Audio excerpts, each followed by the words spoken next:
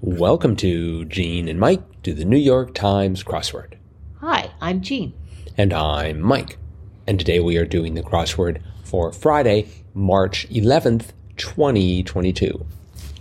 Did you do the crossword? Yep.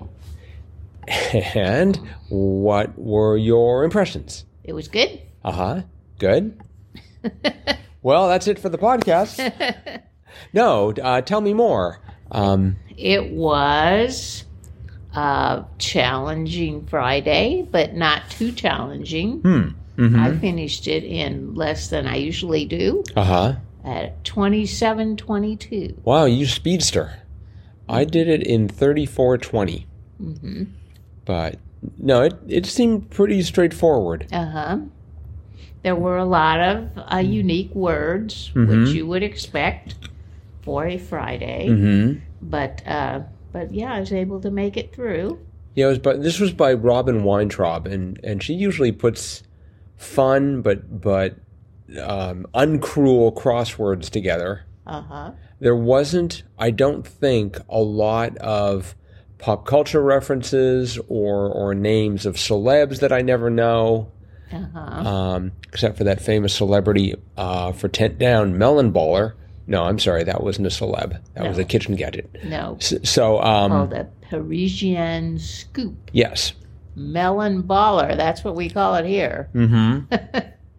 But no, there really wasn't wasn't a lot of name dropping. Maybe in a couple of places, but One name that dropped that I had completely forgot about, which kind of made me a little nervous, but it's 47 across, Scourge of the 2020s, colloquially, Rona. right. I completely forgot we used to call the coronavirus Rona. Now we just call it COVID. Right. But- Well, okay, so I mean, COVID's the disease, coronavirus is the cause. Uh-huh. But it's sort of used as the Interchangeably. same thing, yeah, sickness. Mm-hmm. But anyway, I thought, oh gosh, that was just a couple years ago, and I completely forgot we called it Rona. Mm-hmm. So I guess I never really called it Rona. I don't know anyone who did. Uh-huh. Sort of no, like I heard that. yesterday, I didn't know anyone who called Canadians hosers.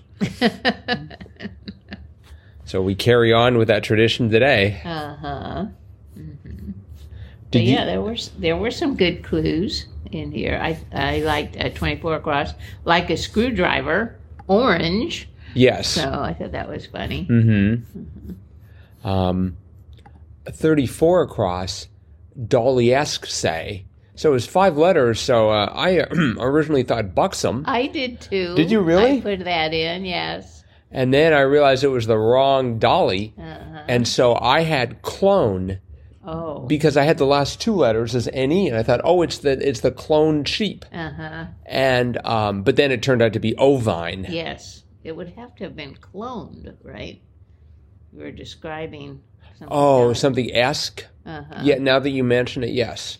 But at the time that NE's, because I was thinking it's the clone, and I had an NE at the end. Uh-huh. So I went for clone before ovine. Uh-huh. 41 across, freak out was alarm. Yeah. That's an interesting way to phrase that. Uh-huh. Just sort of, I don't know how that tense was working there, but Uh-huh. right below that, website space savers. So I had the word menus on the right, and it had to be something menus. And at first I thought hamburger menus.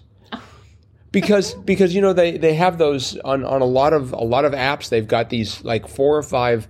Well, in fact, if you look at the New York Times right there's a hamburger menu. It's Why do they call it that? well, because it's 3 horizontal lines with 3 or 2 blank spaces in between. It sort of looks like a hamburger, one thing stacked on top of another. Oh, So that's a hamburger menu, but that didn't fit. no. And then I went for pull down menu, Yeah, that's what I went for. but it turned out to be drop down. Drop down. Took me a while to give up on pull. Now, I had a little trouble with the one right below it, 45 across, largest digit in a set. Mm-hmm. I thought, what could that be? Turned out to be the big toe. Big toe.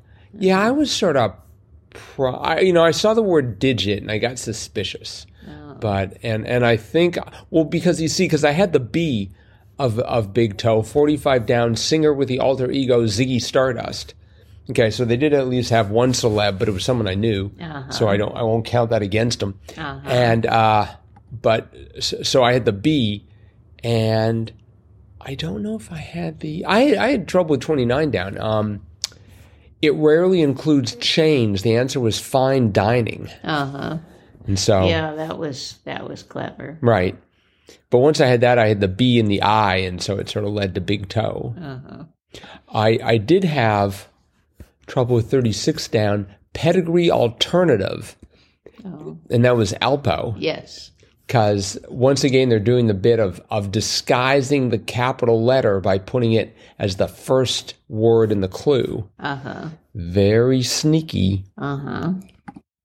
Did you know 27 down? That Dog Pound hip hop duo. So I saw the blank pound and I thought dog, and I thought it should be spelled DAWG. Me too. Really? Oh, okay. But it didn't work. Yeah, that threw everything off. And DOGG. The Dog Pound. The Dog Pound. And next to that was permanently 4 letters, and it was ever. That was interesting too. Yeah. Yeah. Just a lot of great clues and answers. Yes. For this puzzle. I enjoyed it. So,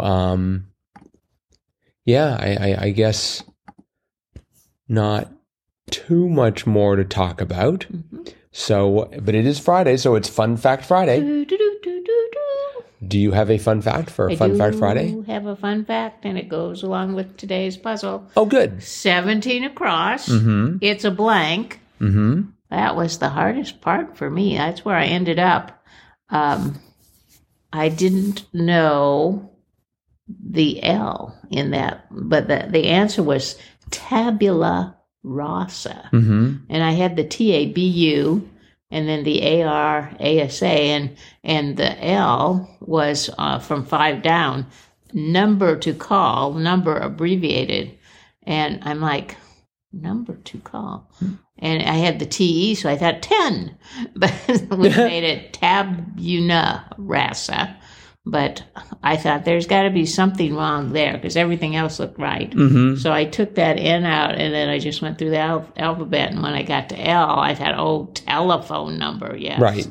But tabula rasa, I don't think I had ever heard of that. So I did a little digging, and this is a little synopsis from the Britannica. Tabula rasa is Latin for scraped tablet or clean slate. And in epistemology, which is the theory of knowledge, and psychology, it is a supposed condition that empiricists have attributed to the human mind before ideas have been imprinted on it by the reaction of the senses to the external world of objects. Which is kind of a rather wordy way of saying yes, that we are born with a blank slate, that there's nothing in our brains when we are born, and everything that goes in there is due to experience and environment, and that's how we gain our knowledge and personality. The first person to actually compare the mind to a blank writing tablet was Aristotle. And that was in the 4th century BC in his writing De Anima and On the Soul. And then it kind of would wane and then be brought up again and wane. And the Stoics kind of resurrected it, as did the Peripatetics, which were the students at the Lyceum, the school founded by Aristotle. And there were a number of others.